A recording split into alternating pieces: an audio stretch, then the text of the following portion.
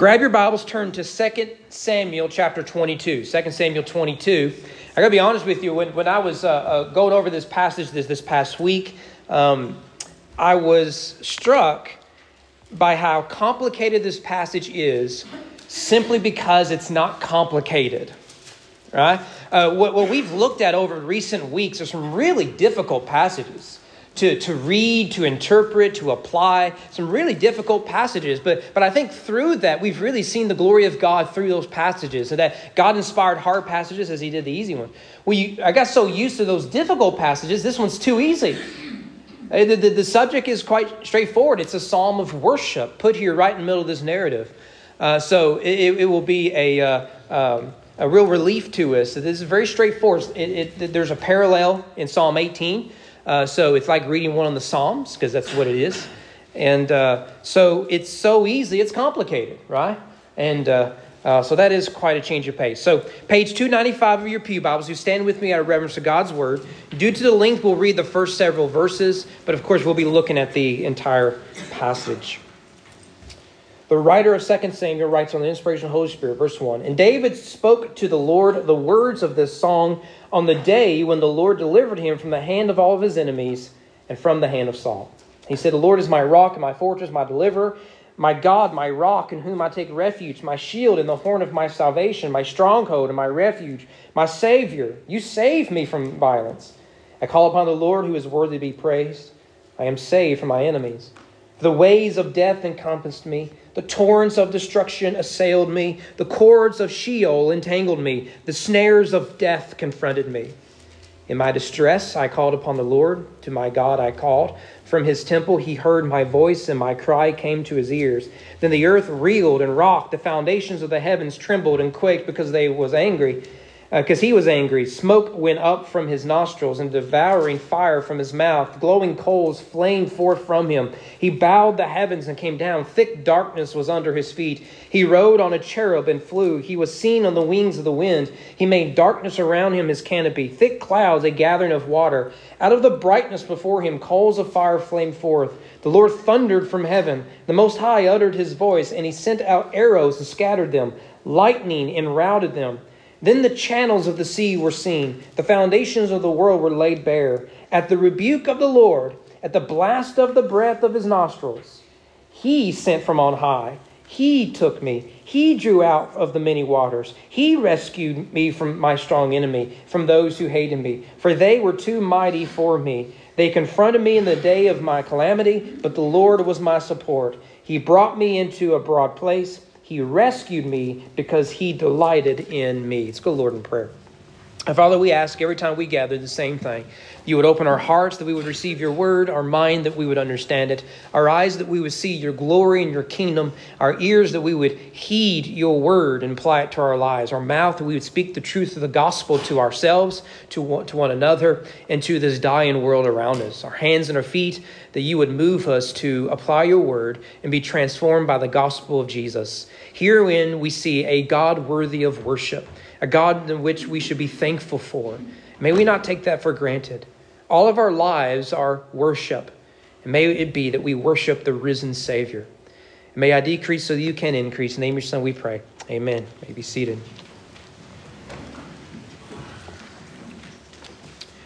What are some ways to conclude a story, right? We are nearing the end of David's life. In fact, next week, Lord willing, we'll see David's final words. And so here we are at the end of David's life. And the question is, how do you end the story? We began this journey a long time ago, about 80 sermons ago. It's like 60 sermons ago. In 1 Samuel 16 when David is first introduced. And here we are at the end of David's life. And the question is, how do you end a good story? And so I did a Google search, so I'm an expert now. And in that Google search, I want to know, how do you conclude a good story? Can I give you just a few of the ideas that came up? One is you have a tidy conclusion, right? This is where all the story arcs come to a fitting conclusion. There's nothing new. There's no new stories to tell. Nothing else happens. Everybody comes to a conclusion. And so you conclude with, they all lived happily ever after, right? Another option is a cliffhanger. This is basically the way television runs, right? Have you ever tried to watch a series on the Netflix or whatever it is, and you're thinking, okay, we're only going to watch one episode tonight, honey, and then it ends with a cliffhanger? You're like, I know I got to work. I mean, state employees, you work. But I know I got to go into work tomorrow. How about just one more? I can't end it on that. 4 episodes into it, you just fall asleep. You're so tired, right? That's a cliffhanger. What about a twist, the M. Night Shyamalan approach to storytelling, right? What this does is at the end, you didn't see it coming. Okay? And what it makes you do is to go back and you realize, Bruce What's-His-Face was dead all along, wouldn't he? Why did I not see that? I can't think of his last name. It doesn't matter. He's not in the Bible. Or you can do what I think is the frustrating way to do it, and that is ambiguity. Like you get to the end, you're like, okay, what was the point of this 3-hour movie again? Right? And so you Google, what's the point of this 3-hour movie again? And you get an article featuring the director. He says, well, I think the conclusion is open to interpretation. No. That's not the way this... I did not invest myself to make up the end for you, Hoss. Right? That was your job, right? I don't like ambiguous endings, as you can tell. One thing you'll notice here is that the Bible doesn't really, at least in this context, doesn't follow those rules. Those are more modern rules, and they're all good, and I like them all except for the obvious one. In Hebrew, they like to tell their stories a little differently. Can I share with you that we see here in this text, and more broadly the Bible, how they like to end a story? One is repetition. Remember that 1st and 2nd Samuel were originally one book. We've divided them into 2 for whatever reason, but they were originally one book. And it's interesting that we end really where we began. We began with Hannah's psalm. You remember that Hannah wants to have a baby. She gets pregnant. She writes that psalm, that hopeful psalm. Well, it ends with a psalm. Actually, we could even see how it comes full circle in that it opens up with the hope of life. It ends with the reality of death. This is a very Hebraic way of telling a story, that we have bookends here. Another way of concluding a story is fulfillments.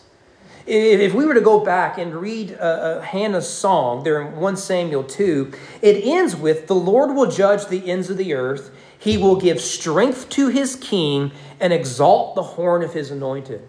Which is odd. Hannah writes that when there is no king in Israel. So what we see in the story of David is God fulfilling that promise laid out to Hannah. That God will strengthen his king and exalt the horn of his anointed. So David then, particularly in this psalm, reveals that these promises have been fulfilled. One last way to end the story that we see in the Old Testament is praise. Despite the latter half of David's reign not being ideal, it concludes with drawing the reader back to the God of the cosmos. This is typical of the Bible. That whenever you get long narratives in the Bible, they usually conclude with a song. The Song of Moses at the end of Deuteronomy, for example. Or Jacob's prophecies at the end of Genesis. Then there's Miriam's psalm in Exodus. There's Deborah's psalm in Judges 5. So we have with the longest biography in the Bible, David. It's fitting then, and it is biblical, we could say, that it concludes with a song. And you notice that this song is a song of praise, drawing the reader to consider the God of Israel, the God of the cosmos, the God of our lives. Notice what David says about this God. First of all, he says that this is the God who saves, the Lord who saves. Notice the introduction to verse 1. David spoke to the Lord the words of this song. It's interesting. This song is a prayer. Let me just encourage, just a footnote. It's not in my notes. This is free. I won't charge you. But the Psalms can and should be prayed.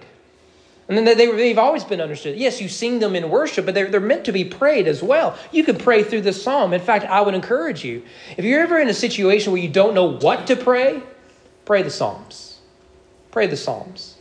So David speaks to the Lord the words of this song on the day when the Lord delivered him from the hands of all of his enemies, from the hand of Saul. Notice that we get a historical context here. And remember that what we have in these latter chapters of 2 Samuel is not chronology, but a thematic approach to narrative telling. So what he's done is he took this song out of its historical narrative part, like chronological part, and he put it here. And so we are taken back to the story of Saul. You remember Saul, right? Saul was the guy who rewarded David and then took it all away, even to the point that he hunted him down and tried to kill him. So now the historical context is that threat from Saul is no more. Now, either this is once Saul is no more, David writes this song because he's been delivered, or it might be whenever he is anointed king of either Hebron or of Israel, and he says, look, Lord, you've kept your promises. You've protected me, you have guided me, and you've brought me to this point. Nevertheless, we see that this is a high point in David's life. He responds by celebrating God's goodness by reflecting on God's deliverance. Now, because this is 51 verses, we can't go in detail, but let me just highlight a few things for you here. In verses 2 and 3, did you notice all the metaphors? Verse 2, my rock, my fortress, my deliverer. Verse 3, my God, my rock, again, my shield, the horn of salvation, my stronghold, my refuge, my Savior. These are all common metaphors used to describe God throughout Scripture, particularly the Psalms, and David uses all of them. He puts them together.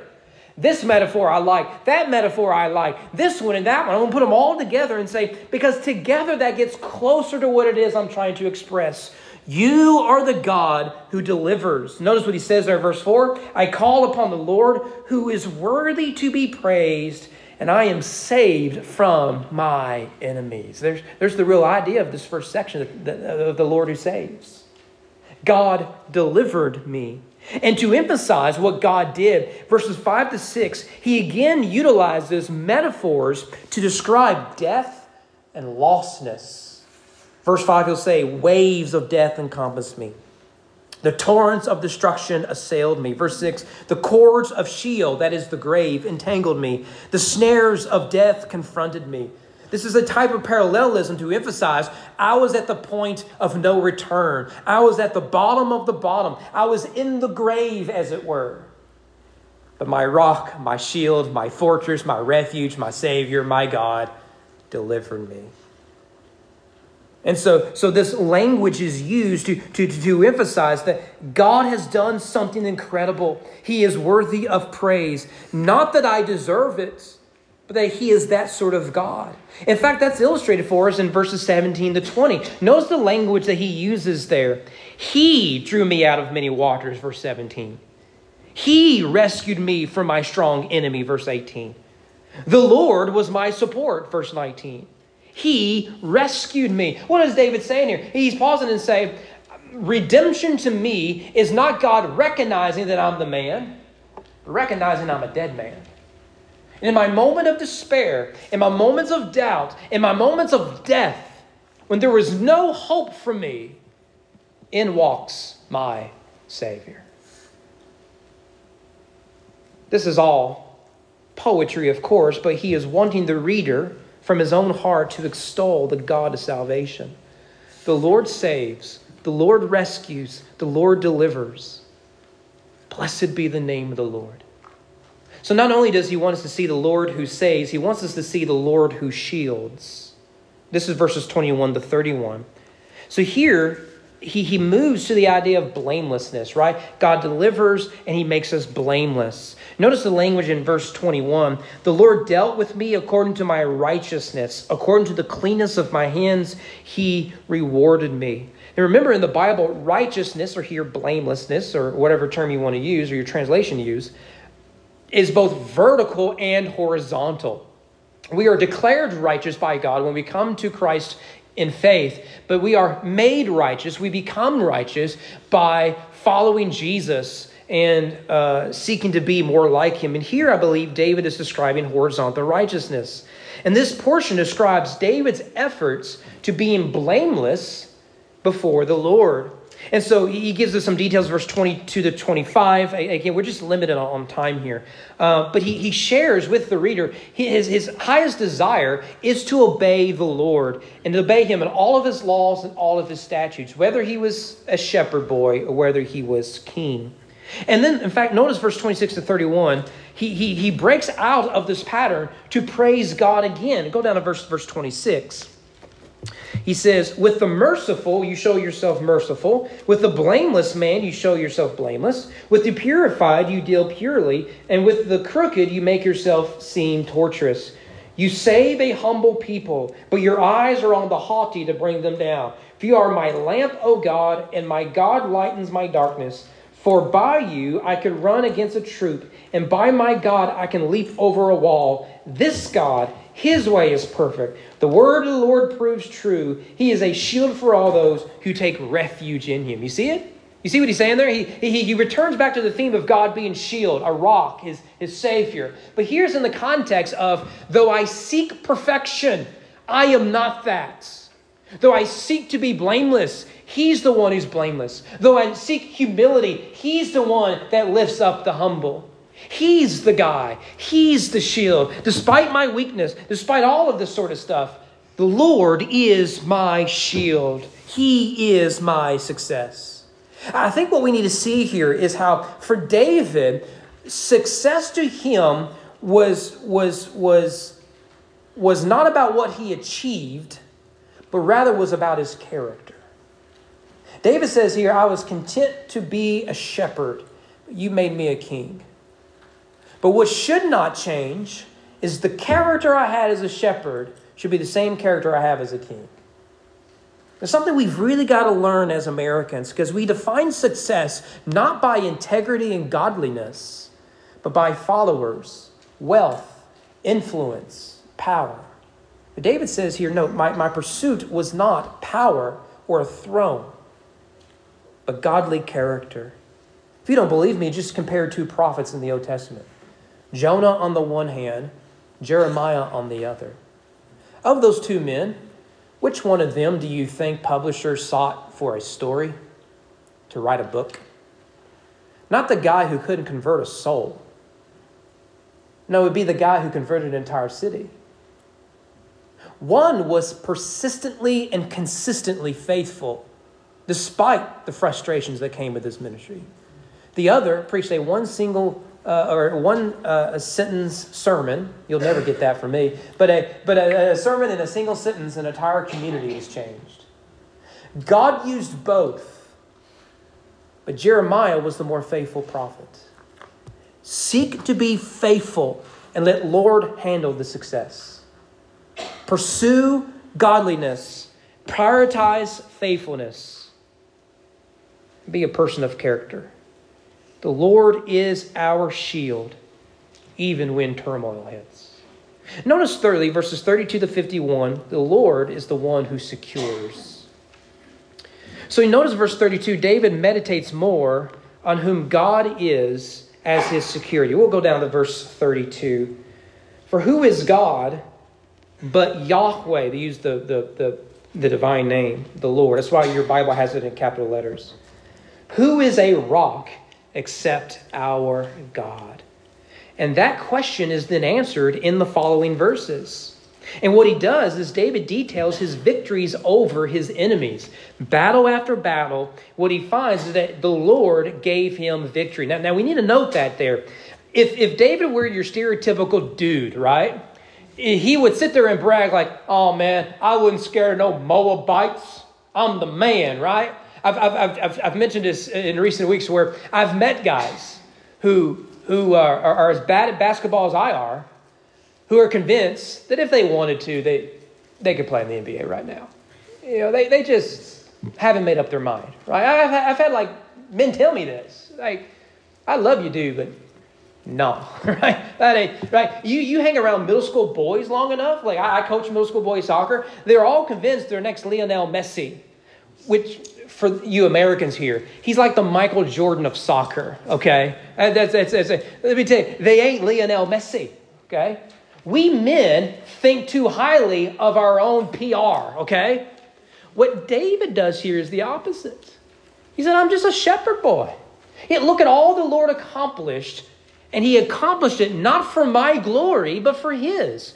Notice the language. He says that not only does God give him victory, but he prepared him for victory. He prepared him for battle. Verse 35, he trains my hand for war so my arms can bend a bow of bronze. Verse 38, I pursued my enemies and destroyed them. Verse 39, I consumed them. I thrust through them. Verse 40, for you equipped me with strength for battle. There it is right there.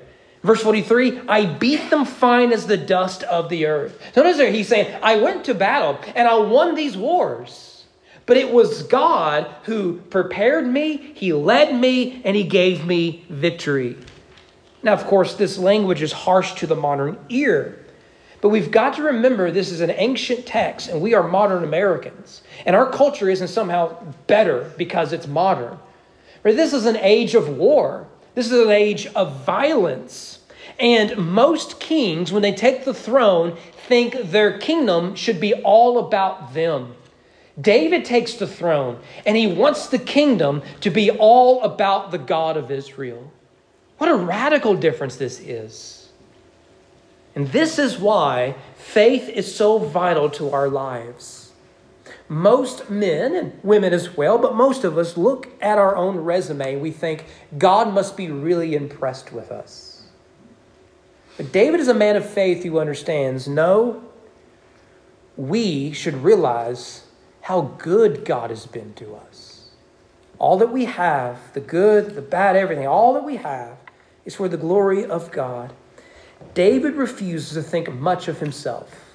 But when he thinks of the goodness of God, he is overwhelmed, which is why he turns to the arts to express his gratitude and worship. He turns to poetry. Let's see how he concludes. Go down to verse 47. We're just going to read it. You can figure it out on your own, right? It's a beautiful passage here. Verse 47, he says, the Lord lives, blessed be my rock, and exalted be my God, the rock of my salvation. Notice how he returns to this theme of rock. Verse 48, the God who gave me vengeance and brought down peoples under me, who brought me out of my enemies. You exalted me above those who rose against me. You delivered me from men of violence. See, all these themes are coming together here at the end. For this, he says, I will praise you, O Yahweh, among the nations, and sing praises to your name. Great salvation he brings to his king and shows steadfast love to his anointed. To David and his offspring for his. You catch what he said there? God is this good, not just with me and my generation. He will forever be good with every generation that follows. With me and my offspring. This is the final prayer of a man who has learned through much trial and difficulty to rest in the sovereign care of a loving God. In Christ, David learns, we will have our peace. In Christ, we will have our security. I think there's something off about this passage. Wouldn't you agree? Read it again. It's weird. It's not the text itself. I love it. It's paralleled in Psalm 18, almost verbatim in Psalm 18, and it works well in the divine hymn book, Psalm 18. It works well.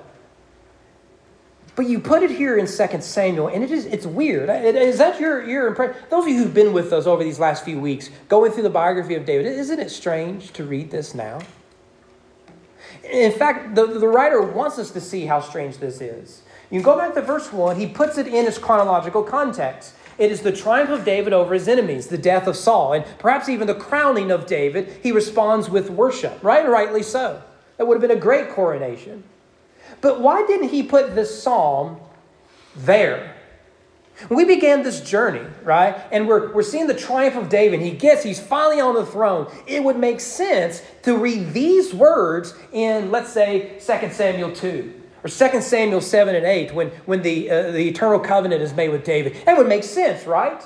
The chronology would match up. The content would match up. The context would match up. It makes complete sense. But instead, the writer takes it out of its chronological context, and he puts it here at the end of the story, where we don't have chronology. We just have a thematic approach to narrative telling. And when you and I read it, having read the story of David, it's odd, isn't it? Because the last narrative we read of David chronologically wasn't good. It was very bloody. It was very violent. His own family have turned against him. People are seceding from the union. People trying to destroy him, kill him. There are giants in the land we saw last week. And then we get how blameless David is. How he just loves to praise God. It sounds weird to read it in the context. So wouldn't you agree with that? I think that's the point. It's not an accident that the writer puts this passage here and not there. I don't want you to miss this. It's easy for us to isolate this passage and for us to come here this morning and say, see, isn't God good? And we say it without any context, without any reflection, without any real deep meditative thoughts. The writer won't let us do that. Because you and I agree, these truths in this passage are universally true, beginning, middle, and end of our lives and in our community. We believe this is true, every bit of it. The Lord saves, the Lord shields, the Lord secures. It is still true even when David fails. I think that's why this passage is here where it is. Yes, it's true when David is triumphing. Yes, it's true when David is doing all he can to be blameless. Yes, it's true when he is a good, godly king and he has high poll ratings and the nations flee him. He extends the borders and he's slaying giants. All of that stuff is true. But the hope that David has when he's triumphing is the same hope David has during his tragic fall. When people have turned against him, when he has failed morally, these things are still true. God is still his rock. God is still his shield. God is still his hope. God is still his security. Whether he is slaying giants or being wooed by his own lust. And if that's true for David, how much more true is that for you and I? We like to think that it's a great time to praise the Lord and put our hope in him when things are going well. When we're a good Christian boy or girl. But how much more so do we need these words when we are failing? When we are at our lowest? When we are struggling? Our family is fighting. Our communities are dividing. And our world is a wreck. How much more so do we need these eternal truths? God delivers. God saves. God is glorified through the faithfulness of his people. I think that's why this passage is here and not earlier in the narrative. He wants us to see these are true regardless of our context. You see, if the Lord is our help, if the Lord is our hope, he is always those things regardless of the circumstances in our lives. The question is, do we see him as our help and hope? Well, we come to this text, and the question is always, how do we respond to this? It should be knowing God's truth should solicit a response. So what I want us to do in conclusion is I want us to survey our lives. Are you a person of thanksgiving? Are you a person of praise? Are you a person of joy? Are you a person of hope? And the question isn't what is your circumstances. The question is that David asks an answer for us here. Who is your God? And let me tell you that if we worship a Savior who has become like one of us in every way yet without sin, and so is a sympathetic high priest for us, and he has died in our place and for our sins, so the burden of shame and guilt and sin are laid upon him, and then we worship a Savior who has conquered the grave in much of the way described here by David. The good news is we have nothing to fear. We have nothing to panic panic about. But rather, we can turn our sorrow into praise. We are a people of hope. And if we are a people of hope who worship a God who saves, who shields and secures, we are a people of gratitude, a people of joy. Where are you in this text? Can you, where you are right now, sing this song? Can you right now pray this prayer? You can, because it's true no matter what. Let's go to the Lord in prayer.